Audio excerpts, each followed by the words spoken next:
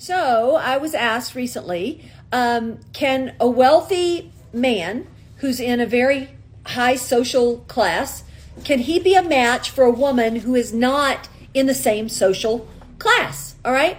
Now, I hate this whole thing about classes, but you understand what I'm talking about. So let me explain what I think about this. So when it comes to matchmaking, and you guys know I've been doing this for 15 years, it's a great question to ask, and I love to think about things. So the way I view this is that there are men that have come along and men that I chose not to work with for whatever reason. But one of the reasons being that they wanted a woman.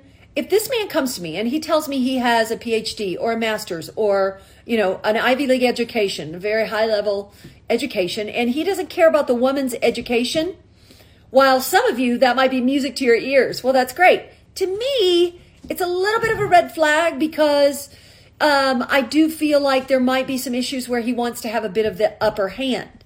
So if a man happens to fall in love with somebody because they're interacting through a charity they're both working with, or there's some sort of circumstance where they're interacting with each other and getting to know each other, and they're from two different, social classes, if you will, to put it like that, then yes, I think that it could work because they're falling in love with their heart. But if somebody actively seeks out somebody who doesn't have as much education as they do, doesn't have as much sophistication as they do, isn't someone who isn't as worldly or knowledgeable about things, to me, that would not be an ideal relationship because I think that it would be about power and control.